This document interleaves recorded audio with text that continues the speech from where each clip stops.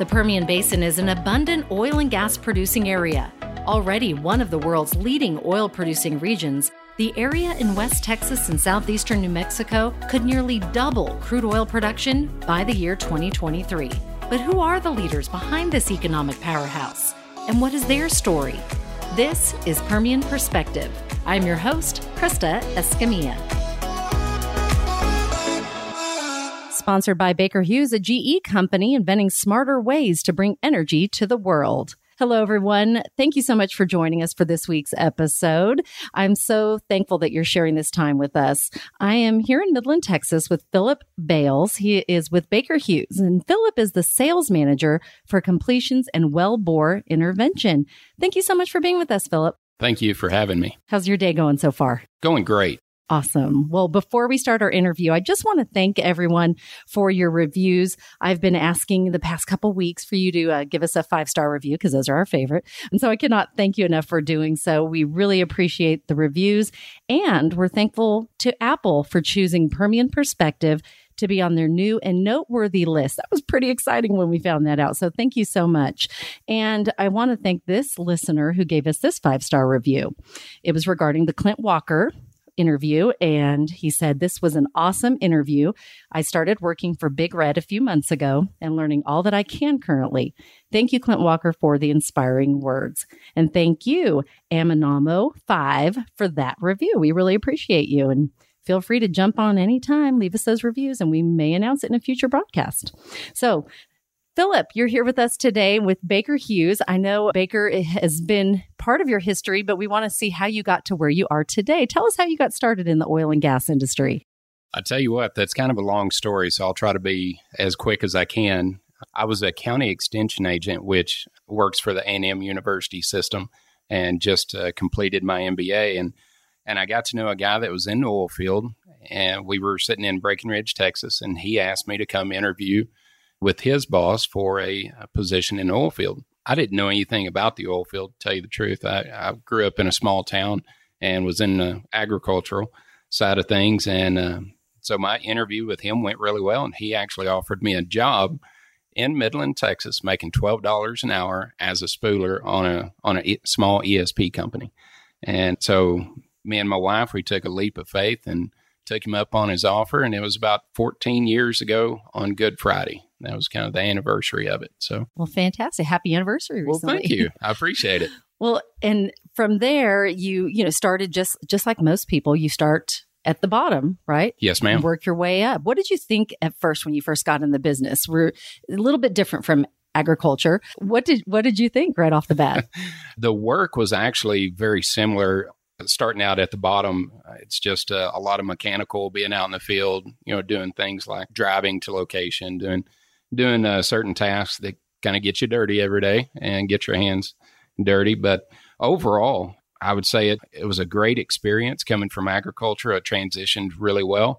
And I will tell you a funny story is my first 2-week paycheck was more than my 1-month paycheck for the A&M University system, which my wife couldn't believe it. She thought they had made a mistake on it, but it was actually all the overtime I was working. Right. She said, "Phil, you need to go double check that and make sure that's right." She actually before did. We cash this. Yes, she actually did do that. Oh, that's great. And that's the thing. A lot of people did start off with the opportunity here in the basin. You then took that and grew it with that experience. Where was your next stop along the way? So after I've kind of worked my way up through the organization, got into sales, outside sales, which I really enjoyed, really felt like I was doing a decent job. Baker Hughes actually started recruiting me after a short period of time with this small ESP company, and went to work for Baker Hughes as a salesperson. And again, in that organization, there was all kinds of opportunities that just came up from people getting promoted and moving out of the Permian Basin, people moving in. I can't tell you, how appreciative I was to Baker for all those opportunities that came along. And it really put me in a good position over the last few years of my career. So it's been great. What is it you enjoy about sales? I think it's just the interaction with people, and it's the face-to-face conversations. It doesn't matter if it's, good or bad, whether you're trying to sell them something or you're talking to them about a problem job or concessions, anything like that. I think it's a great opportunity to get in front of people and just have that face-to-face interaction. And again, it's kind of competitive for me. I'm kind of a competitive guy. I'm an easygoing guy. I think most people would tell you pretty easygoing until you get me on a basketball court or something like that. And then it kind of changes my attitude a little bit. I want to go win. Right. So the competitive juices from sports carried over into the sales yes, ma'am. part and aspect of your job. Yes. And I think that being here in the basin, there is so much opportunity to sell and to grow and to get better day by day. What have you learned through that experience that has really helped you get to this title that you have right now? So being a competitive person, the things I've learned is you got to take everything in stride, the good, the bad, the ugly, take it all in stride, learn from it, see how you can get better. And just like, you're playing football or basketball, when you have a play that doesn't go as well, you learn from it. You don't run that play again. You swap over to another strategy and go with that one. So it's always changing the things that doesn't work, change to something else. And it's that constant feedback from the customer, from your internal organization. Right. Speaking of your internal organization, you were with Baker, then via Halliburton, I believe. Yes, ma'am. And then you're now back with Baker. What is the 5-year outlook for Baker Hughes? I know there's always a lot of strategy that goes into planning for your business day to day. What is the 5-year outlook that you are all seeing and talking about? Yeah, I think when it comes to Baker Hughes overall, there's been a lot of things that's happened to us over the last 2 or 3 years. But looking forward, as GE has already told us they're going to sell off, the majority stakeholder position within Baker Hughes, I think the outlook for the 5-year, looking at it from a business perspective with new products, new technology that we're rolling out, new investments in R&D type things, infrastructure that we're putting in place here in the Permian Basin, especially here in the Permian, as this is the biggest segment of the U.S. land. I think we're really trying to position ourselves in this organization in the Permian Basin to be one of the best execution type companies in the Permian Basin. And I know you're doing a great job of getting it out in the community. We see a lot of Baker Hughes, throughout. How important is community involvement to you as a company? Yeah, I would say, for us as a company, it's one thing that we haven't done very well in the past, but I'm really proud of our company over the last year to maybe a year and a half. We've put a lot of funds in place to really bridge that gap that we've had all these years and invest in the community. And I'll tell you, Jamie Butler, our vice president, she's done a very good job of soliciting our upper management for those funds and making sure that we get the ability to really go out and partner with some of our local organizations, such as the Rockhounds and the school system. We've done what I believe is a really good job of getting back into the community. Absolutely. Definitely. What do you think makes the Permian so great? You've been here 14 years now. Someone that maybe is on the other side of the world has never been here. What do you think is the one thing that stands out that makes us so awesome here in the basin? Yeah, really, I think it's the people. We've got a good mix of people that have been here for a long time, like myself. I've been here 14 years. If you look at the organization that I'm over, we've got a good mix of people from Louisiana, from Pennsylvania, and it's just a group that comes in and we make sure we have one focus going forward, and that's to build the company and build the brand. We do a really good job of mixing everybody together. We have team building events to make sure everybody's cohesive and that we all march to the same drum. That's wonderful. What about challenges? I know every organization, we always see, there's some challenges for growth because we are definitely a growing community. What do you think some of the biggest challenges are for growth? Well, part of the challenge that I see is kind of going along with what makes the Permian so great is also a challenge because those people that are coming in from outside the area, eventually they want to go back to whatever home they were coming from. So keeping those people here in the Permian Basin, retaining those folks has been a challenge. And I think part of the things that we just talked about investing in the infrastructure and what what we've really taken a step forward in over the last 18 months has really been a big piece to try to keep those folks here in the Permian Basin. And here's our push for everyone to stay here. It's a great place. I've been here 21 years. You've been here 14. Mm-hmm. There are some magical things that happen here. And I think we always say the people, number one, but also just a great place to raise a family. I know you have 2 kids. Yes, and ma'am. For the family, what would you say to someone that maybe is considering moving their family here? You've been raising yours here. What would you say their take is on it, living in the Permian Basin? Yeah, for us and our family, when we moved in from Breckenridge, which is still in the state of Texas, and it's green grass and a lot of water, those type of things. Is it East Texas? East Texas, okay. Yes, ma'am. I figured when you said there's a lot of green. Moving over here, it's really, I think it comes down to you make it what you want to. If you want to come here and be miserable, you can. Or if you want to come here, get plugged in to the church, to the community, and go see the sites, find some friends, develop those friends. There's a lot of things to do here. And like you said, raising a family here, I don't know if there's any better place to raise a family. We moved out to Greenwood for the school district, and my kids have just accelerated in learning and their achievements at Greenwood, and I couldn't ask for a better school system. It's been really good out there. It really is. It's a little hidden gem. It is. It really is. Yes, ma'am. Fantastic. Let's talk a little bit about diversity and inclusion within Baker Hughes. I know that is very important to your company. How do you see that, how that has changed and evolved over the years? The diversity and inclusion perspective for me is just really making sure that we're doing our due diligence as hiring managers to make sure that we're looking at everybody that's applying and making sure that we're going out and getting the very best candidate. And women in the organization has been a big help for us because they bring a different perspective. And Jamie Butler is a good example coming in as vice president. She's got a different perspective than what previous vice presidents have. And her perspective to really put forth a lot of funds and partnerships into the community, I think has broadened our horizon as an organization. And so I think having that diversity, having the different voice of the community, different voice inside the organization has been a big help for us. How about the ups and downs of the oil business? If you listen to the Clint Walker interview, he said he called it chickens or feathers. Yes, ma'am. Chickens or feathers. And we're all also familiar with that here. Yes. How have you dealt with that personally and business-wise?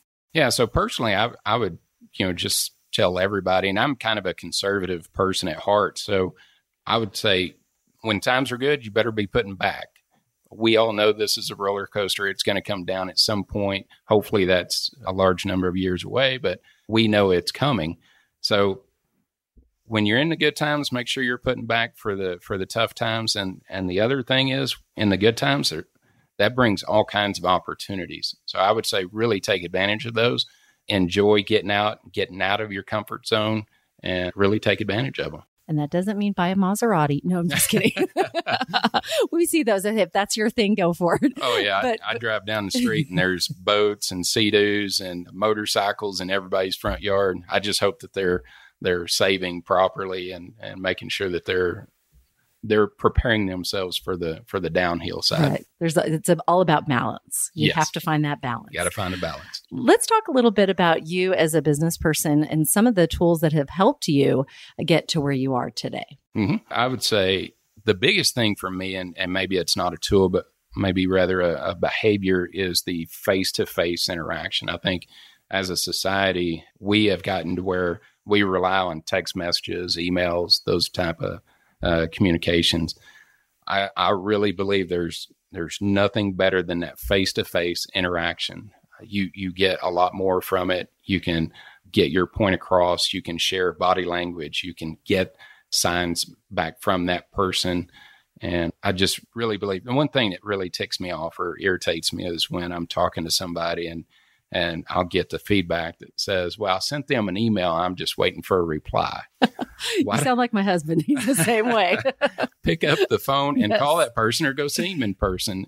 It's not just a generation thing. It's a society thing. I think everybody from even our older, more experienced guys in the oil field, they've gotten to where they're doing the same thing. They're just sending emails or text messages. And I can't tell you how many times, we'll have these conversations, and that's the kind of reply that I've gotten is, I'm waiting on an email from them. You're like, there's this thing called a telephone. It does more than plays apps and music. and it works for not only sales, but when you're having conversations or when you're needing to talk to somebody about a difficult situation or a difficult conversation, a touchy conversation, those are best to have face to face. I think the person that you're speaking to gets more out of it. They feel like you're more compassionate. I'm a big believer in face-to-face conversations. So how do you deal with the social media and the phone being in a hand at all times with your employees? Because I don't know your exact age, but I'm guessing you're around my age. And I know that that's not what we grew up with, but now the younger generation, that's all they've had their whole life. How do you deal with that as a leader? Yeah, so I try to set my expectations up front. And when I check in with them on a regular basis and we'll ask about their opportunities that have come up. And if they give me, they've kind of know now, if they give me that excuse of, well, I'm waiting for an email, they know my follow-up question is going to be, when are you going to get in front of them? And so that's kind of what they're getting prepared for. So setting that expectation that if something comes up, especially a big opportunity or maybe a problem job, again, I think when you're dealing with customers on the sales side, when you have a problem type situation come up, you can develop a lot of respect from the customer by the way you handle that. And by sending them a text message, I don't think that's the proper way to handle that situation. So getting in front of them, getting your facts together and doing that, trying to put it to bed as quickly as possible is the best thing to do. What about lessons learned? What is the most important lesson you've learned as a businessman? Don't let anything sit around. If you let things fester, it's going to get bigger and out of control at some point. And again, even if it's a bad situation, if you go ahead and address it while it's young, you can really keep from damaging long-term relationships. If you delay it, it's going to keep getting worse and worse. And eventually you're going to have to deal with it eventually. At some point, you may go for years before you have to deal with it, but at some point, it's going to come home to you. That's good advice in business and personal life. Yes, ma'am. Personal life, I can tell you, I've got a lot of close friends that we've had, different dealings with, especially when you got kids starting in sports or your coaching activities or anything like that, church activities. There's going to come a time where you make somebody mad. Right. And if you don't go deal with it, it's just going to lead to problems down the road. Yes, for sure. What about a book or podcast? Do you have one that you listen to or read? So right now, interested in diversifying my portfolio as far as from a retirement standpoint. I think everybody's got 401ks, but I'm really interested in real estate right now. So I've got podcasts. I've subscribed to probably 10 different podcasts on investing in real estate. And so that's what I'm into right now at this point in time. Fantastic. Yeah. That's interesting because I think that might be more generational too. Yeah. Just like, because we're thinking a little down the road once the kids are out of the house and exactly. what's the next phase of life going to bring. I love that. Let's talk about your legacy. What do you want your legacy to be in the oil and gas industry? Legacy for me, it's really important. I've talked to my kids about this several times. Really, the only legacy you really leave is your good name.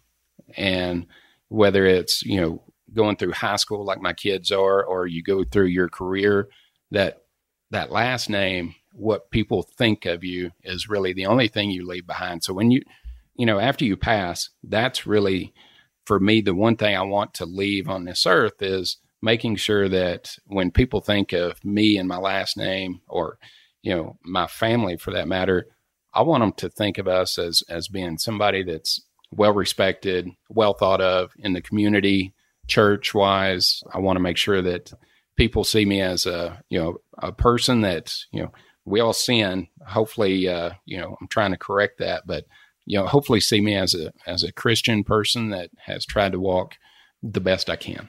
Wonderful. What about a quote? Do you have a favorite quote or Bible verse that you live by? Yeah, so at church, at One Hope Church Christ, we do this do the two, and it's from Matthew 22, verse 37. It's basically, love the Lord with all your heart, soul, and mind. And along with that, the second piece is love the neighbor like yourself. And I know that's extremely hard to do, and I don't do a very good job of it. But that's our motto at church, and that's one thing we really try to strive to do. But those are probably the two quotes that I really try to get back to. Fantastic. And good reminders too all the time. Yes, it is. And we do shirts and bumper stickers and all kinds of stuff, try to keep that in front of us. If you had one piece of advice to someone that is just now moving into the basin and is maybe going down a similar path as you and similar journey, what advice would that be? I asked my daughter this yesterday. What advice does she give to young students coming in or freshmen coming up to high school? And she was real funny about it. She told me hey, get used to the wind, or don't worry about the wind and the dirt. You'll get used to it. That's her. That was her comment. But it's really windy in West Texas. If you've never been here, it's really windy. Yes, and the dirt does blow. Yes, it does. But I think funny. I think for me, it's the communication I have with even people that I'm hiring from outside the area. I've got a guy that's coming in from Pennsylvania. He flew in last week and went and took a tour of New Mexico to try to find a place to live. And the one thing I tell him is just be open to the community, open to meeting new people, and get out and take advantage of the folks that are around you. Take advantage of the community, because I feel like we really try to offer a number of things that gets you out in front of people to where you can network and develop relationships and gives you something to do.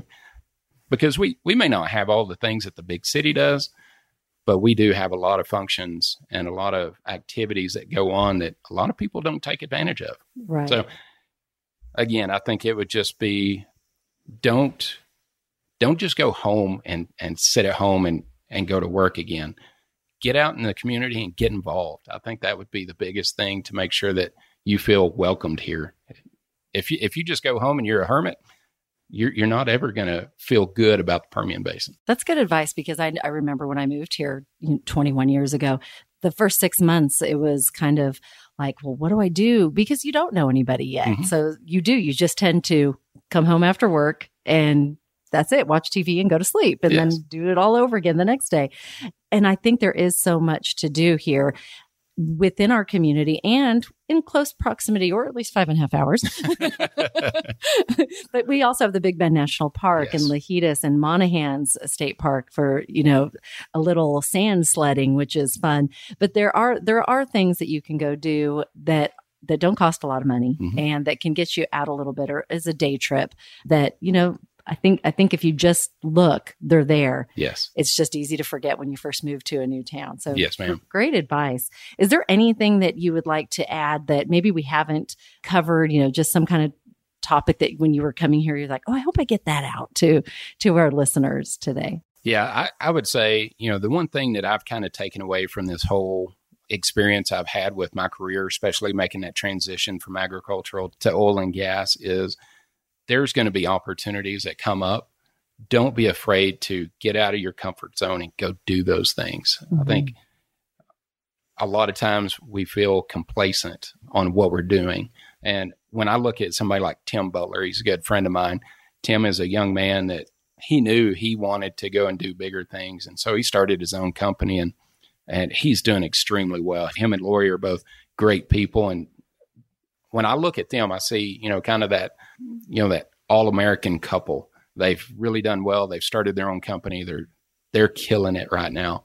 And I think anybody could do that. Tim's got a great head on his shoulders, very driven individual, but I really believe anybody can do that, whether it's through a career within like Baker Hughes or some of the big companies or even the small companies, developing those careers, but taking advantages of those opportunities when they come up. And don't you feel like the best things always come when you are uncomfortable? It's almost like you have to get comfortable being uncomfortable. When that opportunity comes to you, you think, I don't know, I'm good doing what I'm doing right now. But when you step out of it, you realize what else you can do. Yes. And how high you can go. Yes. I think a lot of times people feel like, I've got to have some training and I've got to get to a position where I'm ready to take that next step. You'll never be ready for that next step until you get in there and see what it's about. And so don't be afraid to take that step. Phil, thank you so much for sharing this time with us today. I cannot tell you how much I appreciate it and all the wonderful things you're doing at Baker Hughes. If someone wanted to reach out to you or get to know more about Baker Hughes, say on social media, what's the best way to do that? Yeah, I think we're all over social media, but if you wanted to email me or contact me, my email's philip.bales@bakerhughes.com, or just reach out to any of us at Baker Hughes and we can point you in the right direction. And call Philip. He'll pick up the phone. Yes. Yes, I will. Fantastic. Thank you so much, Philip. Appreciate you. Thank you. I appreciate it. Today's community MVP is Anadarko Petroleum Corporation. For those of you that have been listening, you know we're now giving a wonderful shout out to someone who's doing good things in our community here in the Permian Basin. Well, Big Brothers, Big Sisters of the Permian Basin presented Anadarko with the 2019 Corporate Community Partner of the Year Award. Yay! Congratulations, Anadarko. This special nonprofit organization provides support for hundreds of children facing adversity in our community by pairing them with strong and enduring, professionally supported one-to-one relationships with caring adults. Congratulations to Anadarko, and please consider volunteering for Big Brothers, Big Sisters of the Permian Basin. It is a fantastic organization, and there's nothing better than pouring back into the youth in our community. So congratulations to today's community MVP. Once again, I'd like to thank our sponsor, Baker Hughes, a GE company inventing smarter ways to bring energy to the world. And of course, I want to thank all of you for listening and sharing time with us. That concludes this episode of Permian Perspective, the story behind the oil and gas leaders in the Permian Basin. Remember my motto, dream big and believe in yourself, and you make it a great day. Hey, it's Julie here, and I have a few OGGN announcements before we're heading into the events on deck. Street Team, we are still taking volunteers for our street team. We're only asking for an hour of your time per week in exchange for perks such as free entry to our happy hours, shirts, networking with other young professionals in our group. The group is within Facebook, but you do not have to have a Facebook to join. Just send me an email. The link will be in the show notes, and I can get you started. Our happy hours. We are actually moving to quarterly happy hours rather than monthly. So our next Houston happy hour, as well as Midland, will be in August or September. Be on the lookout for that date. You'll get an invite if you're on the list. If not, you can sign up on the list below. And then we are launching another happy hour in Denver in August. So if you're interested in that one, the link is in the show notes as well to be notified. We don't have a date or details for that yet, but they're coming up. Okay. Now on to the events on deck. We have Golf for Good on June 11th, 2019 in Houston, Texas. All proceeds go to help Redeemed Ministries with our long-term recovery program and Safe House to help victims of human trafficking become survivors. So mark your calendars and be ready to golf for good with Redeemed and our organizers Global SEM Energy and RedM. For more information on how to sponsor or register, just click the link in the show notes. Data Driven Drilling and Production Conference is June 11th through 12th in Houston, Texas. This is where Silicon Valley meets oil and gas. Register at the link in our show notes below. The Energy and Data Conference is June 17th through 19th in Austin, Texas. This forward-looking conference will include the latest in digital transformation trends as they relate to the energy sectors, with topics such as machine learning and data management storage, oil and gas development and drilling, production, and more. Link down below. Energy Exposition is June 26th through 27th in Gillette, Wyoming. The Energy Exposition is for those who would like to know more about procedures, technologies, safety, environmental practices, and equipment used in the oil and gas industry. And again, the link is in our show notes. Argentina Oil and Gas and Energy Summit 2019 is on July 10th and 11th in Buenos Aires. This summit's actually the first and only official event for the Argentinian oil and gas and energy industries. It will present a unique platform for networking that will bring together existing and future operators in the oil and gas industry in Argentina and Latin America. Next up is the 2019 IPANM annual meeting that Mark, Jake, and Paige will actually be speaking at. This will be July 24th through 26th in Albuquerque, New Mexico. And this year's theme is addressing operator needs in 2019. And next up is Desk and Derrick Fort Worth second annual Shoot for the Future Clay Shoot. This clay shoot will be on July 26th in Decatur, Texas. And then last but not least, Summer NAPE. This is going to be August 21st and 22nd. To where the deals happen. Tune in next week for another episode of Permian Perspective, a production of the Oil and Gas Global Network. Learn more at www.oggn.com.